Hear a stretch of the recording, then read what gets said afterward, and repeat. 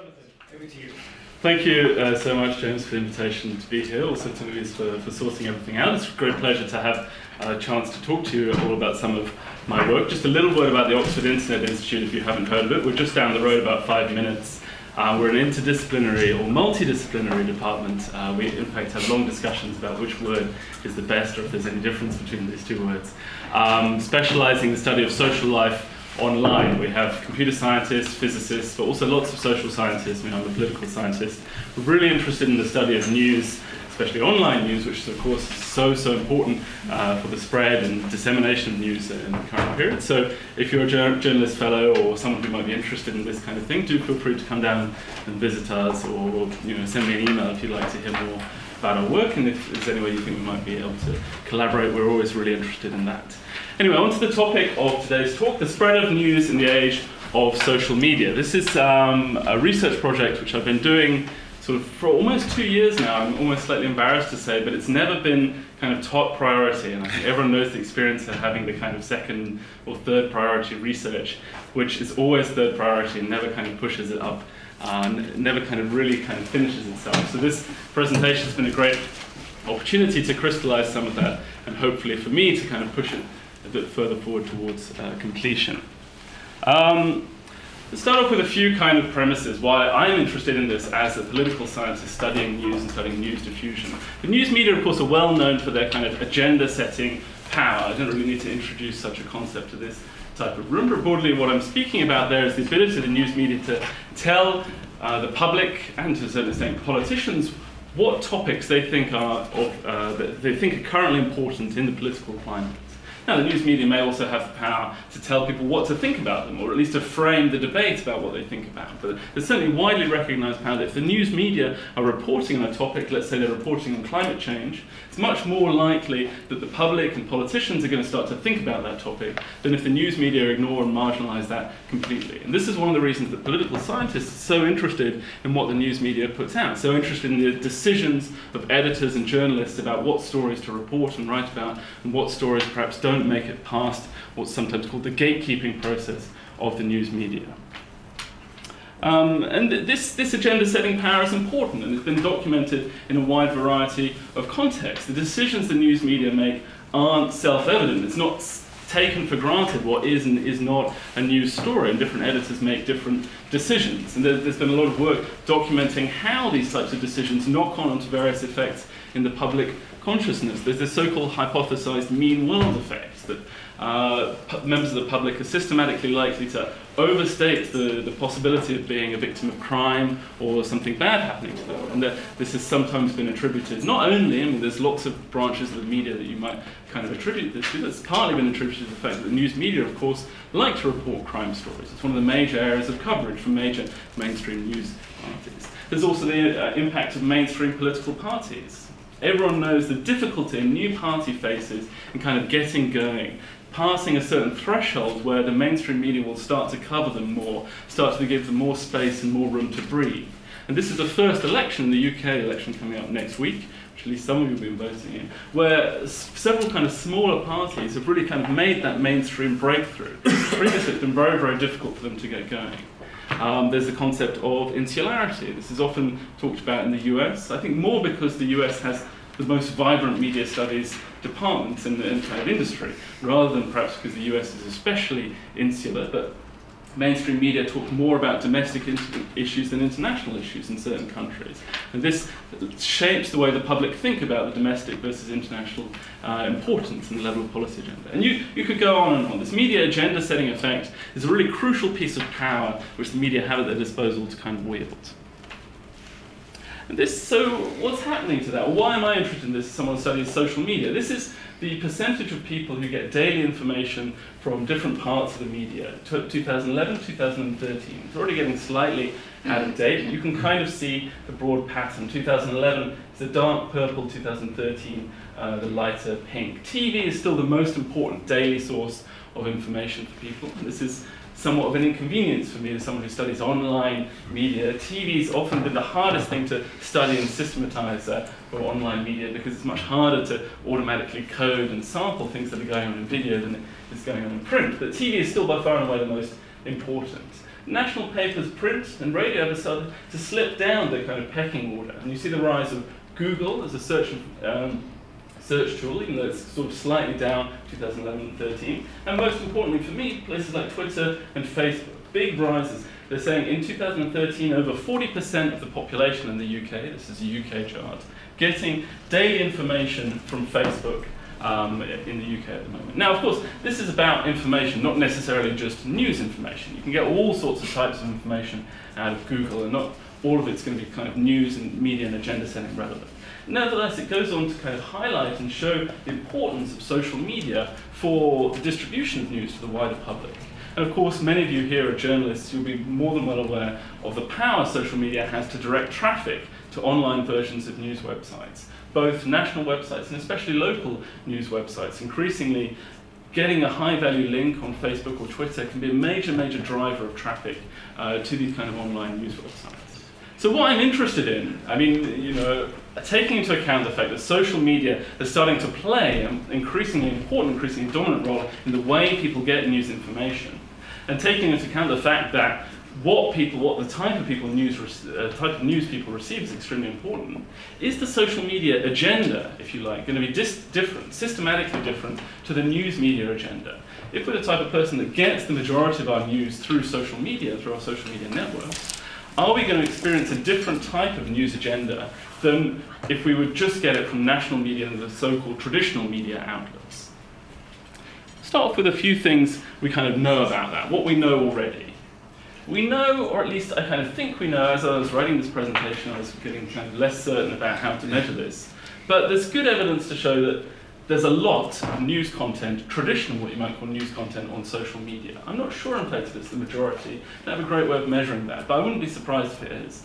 The majority, let's say, large proportion of the news content shared on social media comes from a traditional source. It's a link in the UK from the BBC, from The Guardian, from The Telegraph, from The Times. Even though people are sharing news on social media, lots and lots of it's coming out of traditional news sources. There was a good study by the Reuters Institute and the OIO paper, Grant, Nick Newman, and Bill Dutton, who's sadly no longer at the OIO, he's moved to Michigan, wrote a lot about this a couple of years ago, doing a very interesting study there, working on BBC, the logs from BBC News Service, and looking at how much traffic comes into BBC News. And they called traditional news content the lifeblood of conversation on social media.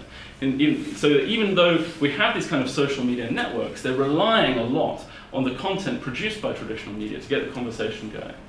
So this would mean, if we accept that, and I'm still thinking about the exact best way to measure that, but if we accept that, we'd say that the social media agenda is built from more or less the same raw material as the traditional news media agenda. It's built from the same kind of pool of stories. They're still sharing the same stories which are published by traditional news media, largely. Second thing we also know that journalist and audience preferences are a bit different. I mean, again, I don't really need to kind of label this point to such an audience. Boskowski and Mitchelstein have just written this book, The News Gap. Some of you may have come across it, which I think was the most recent and perhaps the most systematic exploration of the difference between the things journalists think are interesting and important and like to put in high-value positions on the front page, perhaps I should say journalists and editors especially, and the things people like to click on the front page, the things people like to read. They base this on the most read, these very common, popular, most read story bars that you see on the front page of many, many newspapers.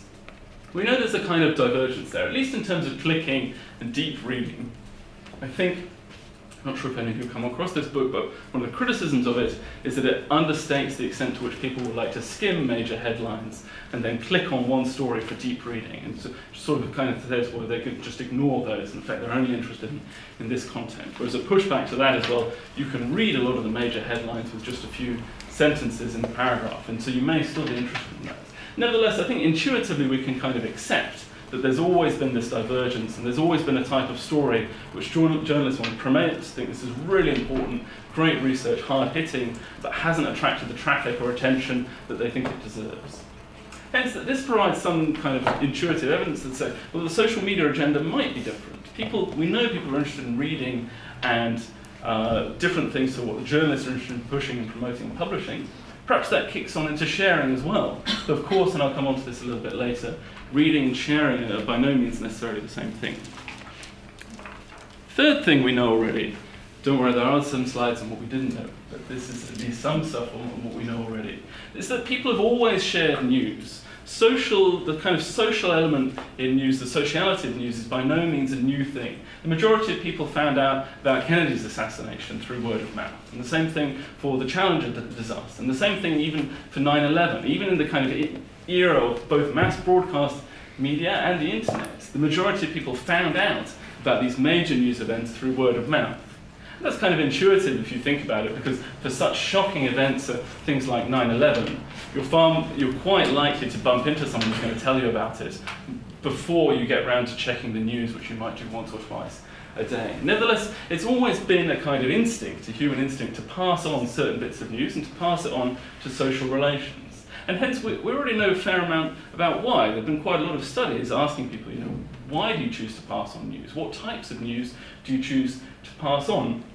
You can separate it into sort of two main categories. Lee and Ma have done some research on this, particularly in the context of social media, but as I say, there's a kind of sort of 50-year literature doing it in the context of traditional media, especially in the US. We'll highlight kind of two main reasons for this. The first is sort of building up social ties motivation. If you can be sharing news, sharing interesting news, and perhaps the first person to share interesting news, then this makes you informed, it makes you in the know. And this makes you more valuable as a social connection. It's a way of enhancing your status amongst your friends and connections. It might be a way of starting a new social connection. If you can share a bit of news with someone, especially a colleague, a work colleague. Academics do this all the time, right? When they share a paper with someone they don't know very well, and perhaps this is going to build up the connection a little bit. There's an obvious reason to kind of do this. The second reason, which has been highlighted quite a lot, is the ability to kind of understand and contextualize news events. If you share news, that's an opportunity to start a conversation about it. And perhaps that's going to help you understand a bit more about it if you're interested in discussing this with someone. Have you seen the news that someone did something? It's a great conversation starter, especially surely in an institute such as the Reuters Institute. The majority of conversations must start like this, right? So there's lots of good reasons why people share on a micro level. But, these are micro level motivations. And that means, I think, and this is important for the purpose of my study, we can't hop directly from these micro level motivations to infer the macro level social news agenda outcome. This is for a couple of reasons. First of all, they might be conflictual. So perhaps you want to share a bit of news because you don't really understand what it is. You don't understand what's going on. You want to talk about it. But then again, that's not going to help you seem informed and in the know and smart and intelligent to the social tie you're sharing it with. So there may be a kind of conflicting motivation, and it's a question of which one wins out. And there are also, and this is something else I'll come on to in a second, suppressible. There may be lots of other reasons not to share news or not to share certain types of news, depending on the context, the environment you find yourself in. But for these reasons, I don't think we can hop straight from the micro-level motivations, which we know quite a lot about, to infer the macro-level outcome. What does the large-scale social news agenda look like? And that's the major motivation for my studies, that we need more information about this. So, yes, exactly. That's what we don't know. How these micro-level decisions, which are done without the direction, of course, of a major editor, without the direction of kind of one central person telling people what you should share, though of course, and I think they're very important, there are institutions such as BuzzFeed and other kind of sharing aggregators which have a really important effect there. How do these micro-level decisions about when people decide what type of news to pass on or not add up to a macro social media agenda, which I was saying earlier, is becoming more and more important in terms of deciding the overall levels of news traffic and the overall types of news people read and access. So, we have a question we don't know, so we need data to answer that question. This is a very Oxford Internet Institute approach to doing something. I'll just briefly describe the data collected for this study. I captured new BBC News articles over a period of around 2 weeks by automatically observing the BBC News front page and going back once every hour or so, scraping off any new links, doing a little bit of cleaning to make sure I had links which definitely pointed through to new articles, and adding them to an existing data set. Collected sharing counts for each of these articles, once an hour, up to 48 hours after they've been published. So went to 4 different social media platforms, Twitter, Facebook, LinkedIn, and Google+1. for each one looked at how many times that article had been shared in the 48 hours after it had been published. I also got off a number of bits of information about the position of the article on the front page. Was it the top headline BBC story? Was it published a little bit lower than that? Or was it another kind of article which you can only find by scrolling down the front page? Did it have an image attached to it? And we know that images are, for obvious reasons, more eye-catching, more likely to promote type of traffic. And also did some basic topic categorization. This is something I want to work on a little bit more in the next stage of the project, but try to classify these articles in terms of what they were about. With all this data, try and answer the question of how is the kind of mainstream news agenda likely to differ from the social media agenda. So now I'll talk about the results. I want to talk about the results in three kind of overarching categories. First of all, in terms of the speed of sharing. Second of all, in terms of different sharing patterns across networks. And third of all, in terms of the influence of what you might call social norms, which is the part I'm most interested in, but still kind of struggling, I think, to put my finger on exactly what's going on there. In each one of them, I have a difficult to understand, complicated looking graph, which I'm very pleased of. Again, this is the type of thing the Internet Institute loves to produce. First of all, speed of sharing. We talked about the micro-level motivations for social news sharing. And one of them was the need to build up social ties by making yourself seem informed and in the know. And what I think this leads to is the impact of sharing of news articles happens very, very quickly after their publication. These are four social media sites: Facebook, Google+, One, LinkedIn, and Twitter. And this is the number of hours after initial posting that this link reaches a certain cumulative amount of shares, of the total amount of shares that it's going to get. So for example, in Facebook, around 21 hours after its initial posting, this link achieves 90% of the total shares that it's ever going to get in its lifetime. LinkedIn, by contrast, the 90% barrier is crossed after just under 20 hours. For Twitter, which is the fastest sharing network, the 90% barrier is crossed around 13 or 14 hours, and the 50% barrier is crossed just 1 hour after sharing. In other words, these sharing patterns happen really, really quickly, and of the total amount of shares that any link gets, and of course, different links get different amount of shares, on average, it gets the vast majority of them, even on Facebook, which is the slowest network, less than a day after. And you can see the kind of second day in my observation window, the 48 hours, the line becoming very, very flat, meaning that very, very few new shares are added. This kind of makes sense, right? Again, we were saying, if you want to seem interesting and well-informed, you don't want to be the last person to share a bit of news. You don't want to say, hey, look at this really interesting bit of news, and then later on realize that everyone else already knew about this. You've got to get on there and you've got to share quite quickly. What does that mean? Well, I think one of the main impacts of that is that to a large extent, people follow editors in deciding what to share. Some of the variables I mentioned about front page positioning, about eye-catching images, have a big impact on overall sharing counts. If you put a headline up here, it's likely to generate a lot, or more likely to generate sharing traffic than if it's one of these headlines down here. If it's got an image attached to it, like one of these ones here, then again, it's much more likely to generate sharing traffic. In other words, there isn't a big extent to which people get into a front page and sort of reformat it, change it around, and follow different types of sharing pattern. The sharing patterns are to a large extent following the things that also the traditional media thinking are important. So that's the first thing, the time thing. Second thing, relevance, and getting into especially the differences between my different, what you might call communities, different social networks, Facebook, Google+, LinkedIn, and Twitter.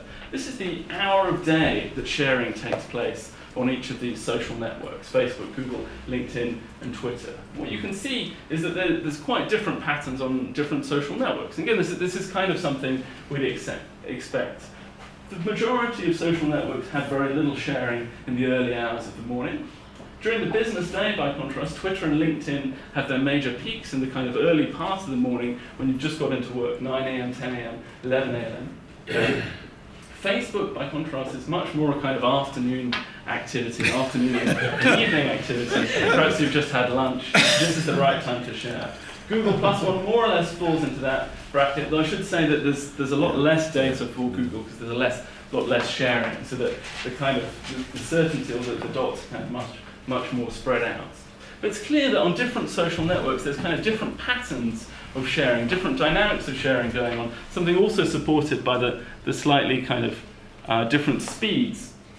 Again, LinkedIn and Twitter, which are these business type networks, or I should say again, the ones where sharing takes place during business hours, and of course, LinkedIn is definitely a professional network, and Twitter has strongly professional overtones to a large extent.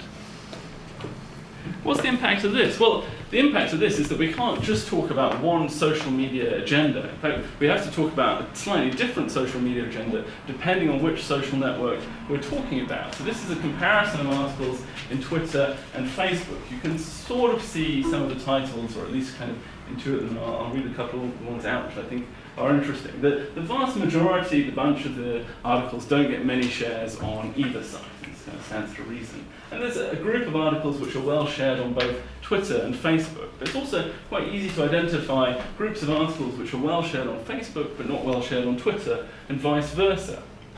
And this is what I was saying a little bit earlier about the topics. I'm still struggling to put my finger on exactly how I could characterize this difference. But one of the potential ways of talking about this is, and this is, some people have mentioned this already, is that Facebook is slightly more emotive, or somehow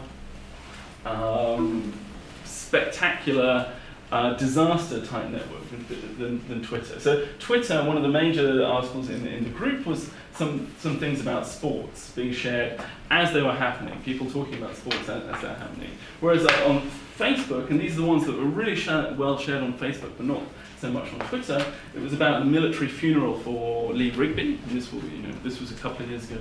The articles were collected, so perhaps most of you will be familiar with the story of Lee Rigby, who was killed in a terrorist attack in London, and also a story about stem cell livers grown in a laboratory. I need to do more work to see if there's any way I could possibly characterise this. Sorry to interrupt, John. Yes. Am I right? There's a story about Belgium that we shared a lot? This story about Belgium, and I need to go back to the underlying data to find out exactly what the story was. It was well shared in both Twitter and Facebook. Must have been some story. Yeah, it was. I don't know what was happening in Belgium at the time, but it was incredible. I can tell you that. Third thing, and this kind of follows on from that a little bit, this influence of social norms, and getting back to this news gap thing which Boskowski and Mitchelstein means that even though having a strong readership base is obviously important for having a strong sharing base, because an article which is never read is never going to be shared, there's nevertheless a difference between the type of articles which are really well read and the type of articles that are really well shared. And this is kind of somehow captured in this graph. I'll come on to another graph which shows it a little bit better in a second. So this is the amount of times an article was read, sort of intuited by looking at the most read column in the BBC front page. And this is the amount of times it was shared on Facebook. And what you can see is, again, you've got this cluster of articles which are neither read nor shared. Some articles which are very well read and very well shared. Belgium is again there. So, I'm now getting more and more curious about exactly what. But it's Belgium and, isn't it? What could it have been? But then again, there's this list of articles, this kind of interesting group of articles, which is really well read. People really find them interesting. Boskowski and Mitchelstein highlighted, but don't want to share them on social media. And then another group of articles which are really well shared. People want to be associated with sharing these articles, but people didn't actually find it that interesting to read them at all. It was somehow more interesting to share than be read. And I'll go into a little bit more about what those could be. So this is a rough kind of topic categorization of different articles in terms of the amount of sharing and the amount of reading. You can see this broadly red 45-degree line. If the dot is above the 45-degree line, it's shared more than it is read. If it's below the 45-degree line, there's much more reading than there is sharing. And if it's approximately on the 45-degree line, then it's about read and shared in kind of equal measure. You can see these things about social welfare, about science and technology, attract much more sharing than they do for their readership, much more sharing than they should proportionally for their readership. Whereas other things, and this is a kind of accident and emergency, natural disasters, a landslip kills a lot of people, there's a fire, there's all this type of thing, can be really well read, but very poorly shared. If I pick out, and this perhaps highlights it most clearly, the top 6 articles the top shared stories with below average readership, and the top read stories with below average sharing, here I think you can see quite a clear pattern. These are types of articles which were really well read, but no one wanted to share them.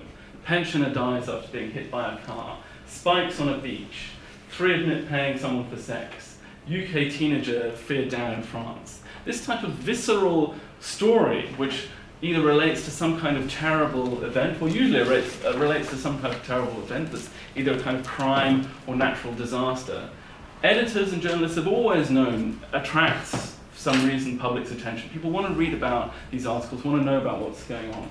But they're very unlikely to be shared. And again, this kind of stands to reason. You don't want to be the person that widely shared, pensioner died after being hit by a car. This isn't a useful type of news which can help you enhance your social status or network profile. You're the first person to realise someone's been run over. And it's not the type of news that needs a lot of understanding or contextualisation. You don't need to have a long chat with your friend over a bottle of wine. What does this mean? Someone was run over by a car. How does this change the way I think about the world? If you look at the sharing stories, and these are the sharing stories with below average readership, people are more likely to want to share them, even you could sort of say, than to want them read them. You've got a couple of articles there about sports, but you also have a lot of what you might call interesting and socially important articles, and these come back to the type of articles which journalists, I think, are most interested in saying are politically important. There's one about the right to die, the euthanasia. One about synthetic meat being grown in a Dutch lab. One about a disaster in Syria, but a kind of disaster which you might donate money to, or a kind of worldwide disaster. And I think it's easier to see more here how this story fits into the micro-motivation of wanting to share. Because if you can be the type of person, perhaps it's just reporting about sports, but these type of interesting, socially important articles might well add relevance and value to your social profile, might well be the type of thing that you'd be interested in sharing that would kind of enhance your social network. Conclusions, what's the impact of all of this? Well, as I said in the beginning of the results, social media, social news you might call it, and certainly the social news agenda has broad similarities to online media. And people talk, in fact, about the intermediate agenda setting. There's no sense in which the social media agenda is totally different and distinct from the traditional media news agenda. But I think within this kind of broad similarity and the fact that the majority of the agenda seems to be drawn from traditional news articles, there are a couple of important differences. We can first of all talk about different communities, different social networks being more or less interested in different things, being sharing things at different times. And we can also talk about important groups of articles which are read but not shared. And this means that a purely social news, if people only got their news from social media, which is a kind of category of news consumer, which is increasingly being researched about. Pew have written a report on this idea of just waiting for your friends to deliver news to you. There will be certain types of news that's filtered out, and in particular are highlighting this kind of accident, catastrophe, or crime, especially I think sexual crime, will be kind of filtered out because people don't want to be seen as sharing this. And this might sort of damp down this kind of mean world idea. If you're looking at the news on social media, even though there's clearly important, difficult issues being tackled, there might be certain types of articles such about crime which are filtered out and then perhaps alter some of your perceptions about what's going on in the public agenda. A couple of words about next steps, selfishly to this audience. It would be nice to have more better data, and lots of people in the room have this more better data.